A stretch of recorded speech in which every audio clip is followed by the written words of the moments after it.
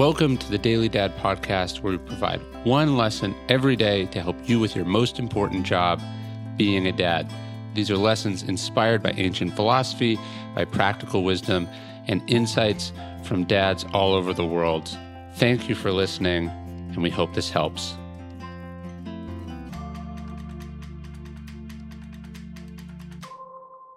Not just to read, but to read critically. An illiterate world is not a good one.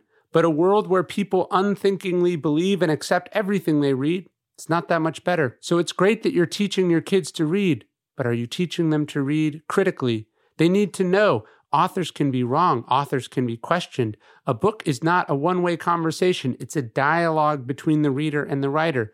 Show them how to take notes, how to disagree, how to question what they see on the page. They need to know no book is definitive. No one school or system has all the answers. Show them how to read books from opposing thinkers. Read one book together, then read something that presents a different point of view. Talk about the importance of debate, how to compare and contrast. We talked about introducing them to the dangerous world of ideas. That's going to mean showing them stuff you disagree with too. It's going to mean encouraging them when they have tastes and opinions different from yours. It's going to mean going down some rabbit holes that don't interest you, but that they find fascinating. Remember what Epictetus said, just because someone spends time reading doesn't mean they're smart. It matters how and what they read. So start this practice early. Teach them to be more than a reader. Teach them to be a wide-ranging critical reader, a questioner, a reviewer, a thinker.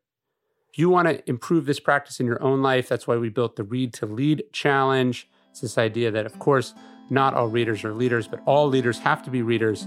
And I think by definition, a father, the mother is a leader. So you can check that out, dailystoic.com/read-to-lead. It's one of the best things we've done. I think you'll really like it. Check it out.